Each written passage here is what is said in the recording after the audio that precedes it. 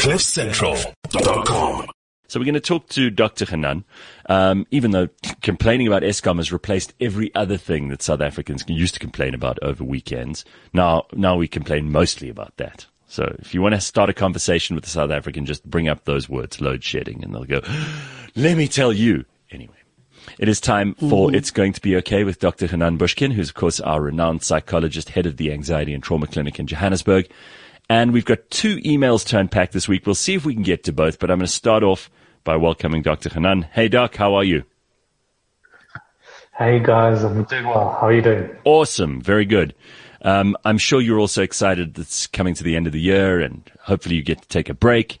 And people need this break. Mike sent us an email, said, I've been offered a bursary to complete a master's degree in 2023 on a topic I'm really interested in. However, it does mean I would have to resign from my current job, which pays pretty well. I'd like to use the master's project as a gateway to something I'd rather build a career in, instead of the type of work I'm doing now. I'm in my late 20s, so I feel there's still enough time to make a meaningful career pivot. My girlfriend would also have to find a teaching job in Stellenbosch if she comes with. Is it all worth it, or am I upsetting too many things here when I make this decision? What do you think of that, Doc? I mean, we're all faced with difficult decisions, all of us. And this sounds like a really tough one, but it's nice to have opportunities. And I think for a lot of people, they want options. And this guy, Mike, has obviously got a very nice option here on the table, something he's really interested in doing. It seems to me like he should just go for it, especially if he, is in his 20s still. And if his girlfriend is keen to help out and, also take up a new job somewhere, it seems like a really cool adventure to go on. But am I being too simplistic about this? No, I don't think so. I think the 2 elements to consider here for Mike. Number 1, when people say life is short, they don't actually mean it. What they mean is actually life is unpredictable. In reality, life is long. If you speak to people that have reached old age, you'll be hard pressed to find somebody that says, oh my God, my life was too long. They'll say, I had a good run. So what you have to remember is that the decisions that you have to make on a daily basis mustn't just serve the current version of yourself. You must be thinking about what will be best for me in the next 5, 10, 15, 20, 30 years, assuming that you're going to run until then. So you must serve the version of yourself in the future. So especially for Mike, since he's so young, the second element that he has to consider, never mind serving the version of himself that's 25 years old and 30 years old and 35 and so on and so forth, is that at 20 years old, you are allowed to make plenty of mistakes. As a matter of fact, you must make mistakes because that is how we learn, that is how we grow, that is how we overcome, that is how we develop, that is how we mature, that is how we find our thing. By experimenting. So people, again, have the misconception that, oh God, what if I make a big mistake?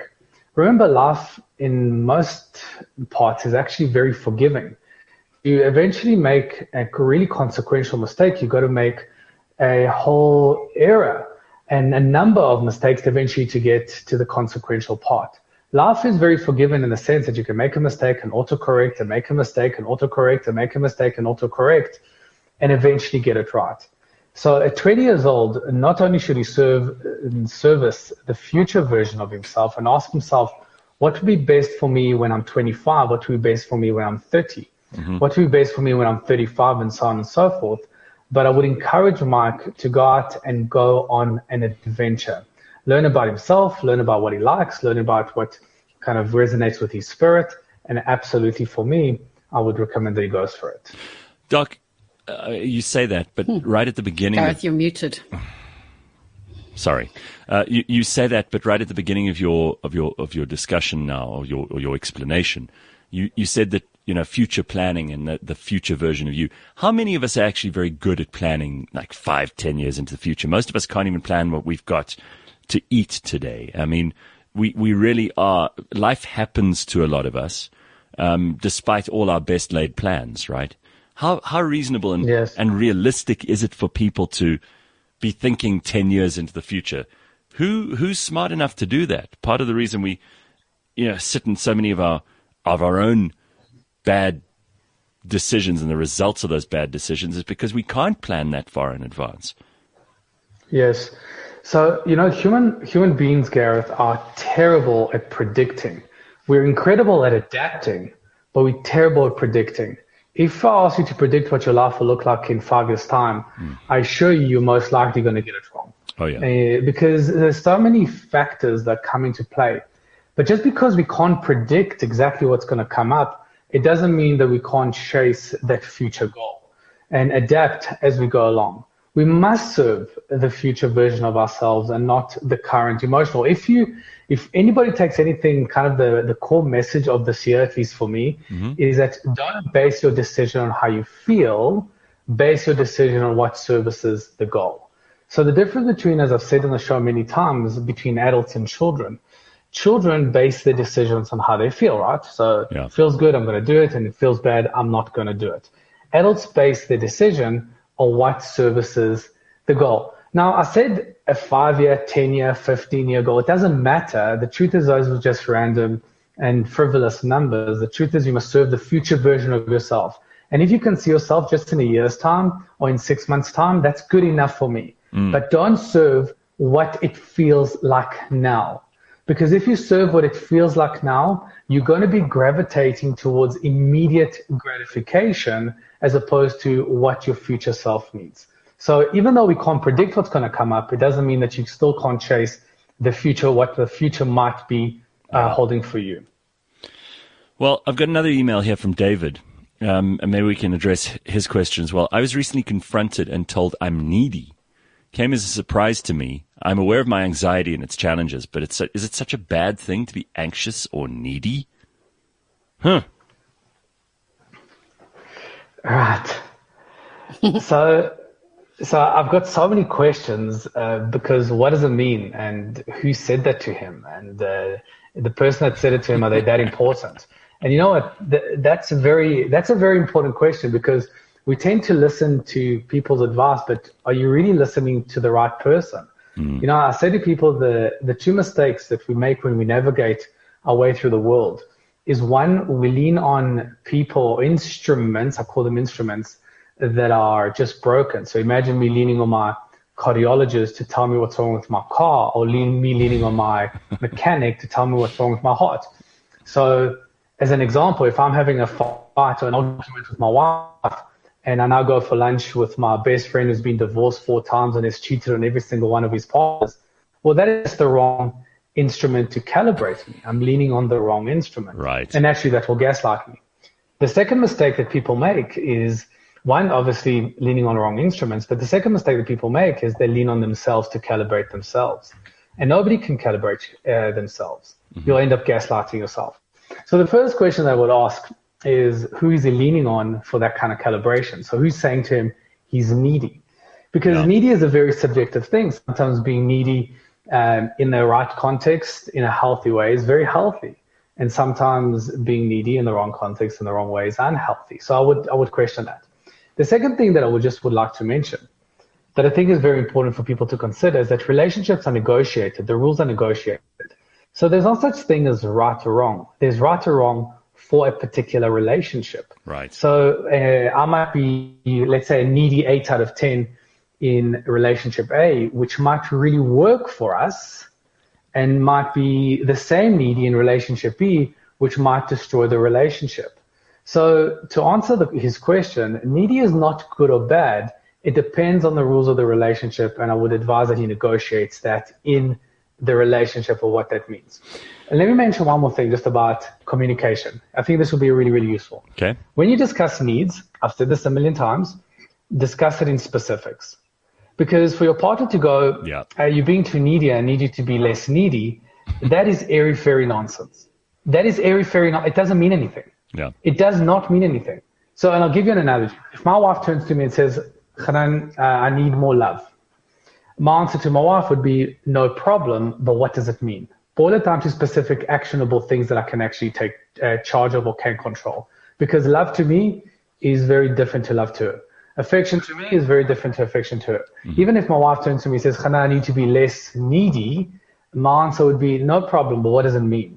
boil it down to specific, actionable things that I can actually control. Because being too needy, it doesn't mean anything. It's an airy-fairy concept that I can't control. So I would ask him to actually turn to his partner and go, what does that mean? And what you'll find 50% of the time, your partner doesn't even know what that means. They just want you to make them feel different, but they don't exactly know how. And that's when you enter into your communication and negotiation. Well, if I can just point out a link between both Mike and David's emails here, is that actually it has a lot of this has to do with being clear about what you want.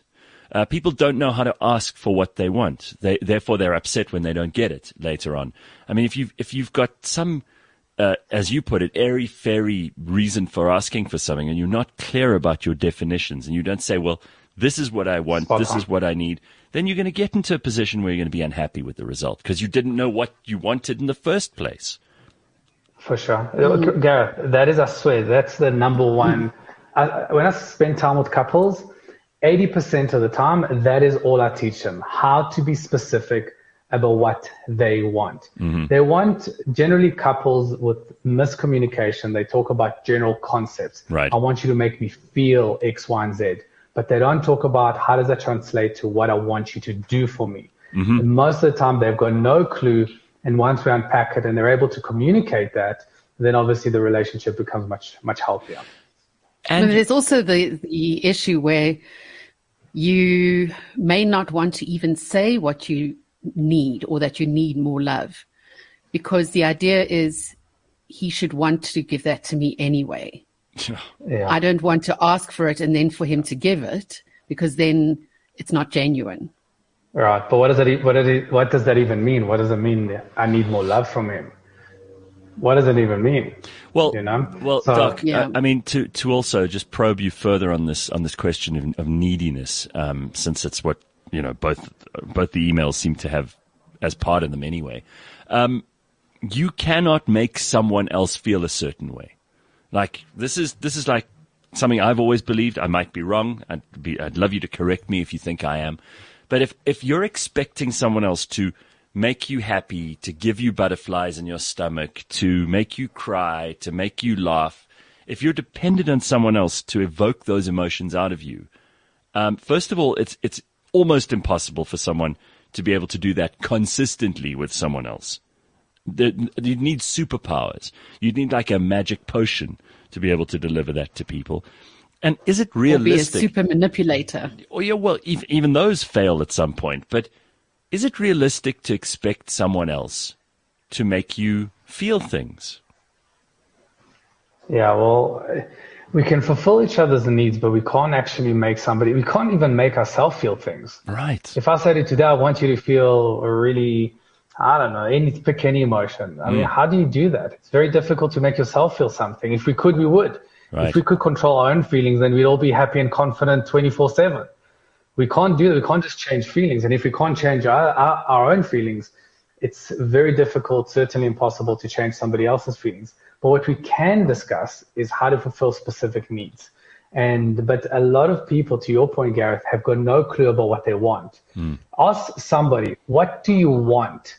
And they will say, I want to be happy. Okay, cool. Let's double click on that. What does that mean? I don't know. I think I just want to, okay, but what does it mean? And as you double click maybe 2 or 3 times, people go, okay, well, I don't know.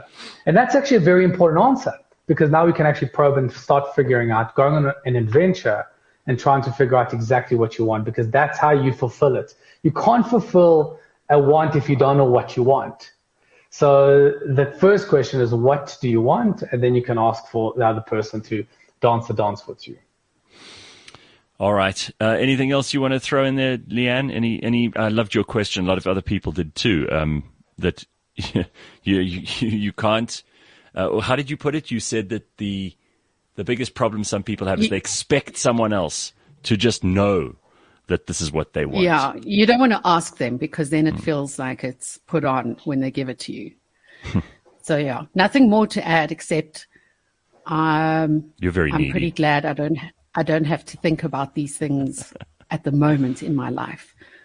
Keeping it simple, stupid. That's for sure. Well, yeah. I mean, there's a whole other discussion we could maybe have one morning about whether or not, you're single for the right reasons. That's a great question. That's a great question. Because a lot of people convince themselves, no, I like being single because I don't want this drama that you're talking about now. Actually, they're desperate to be in a relationship, but they're lying to themselves. They're those people. And then there are people who are, genuinely happy to just be on their own. And I think you get a lot of people in between those two places too. But we'll talk about that next time, Doc. We're out of time for this morning. Listen, thank you very much again. And we will speak to you one more time, I think, before we go on holiday. Yeah, absolutely. Dr. Hanan Bushkin, good to see you. All right, it is nice to see you guys. It is 7:00, everybody. We'll be back with more in just a moment. Don't go anywhere. CliffCentral.com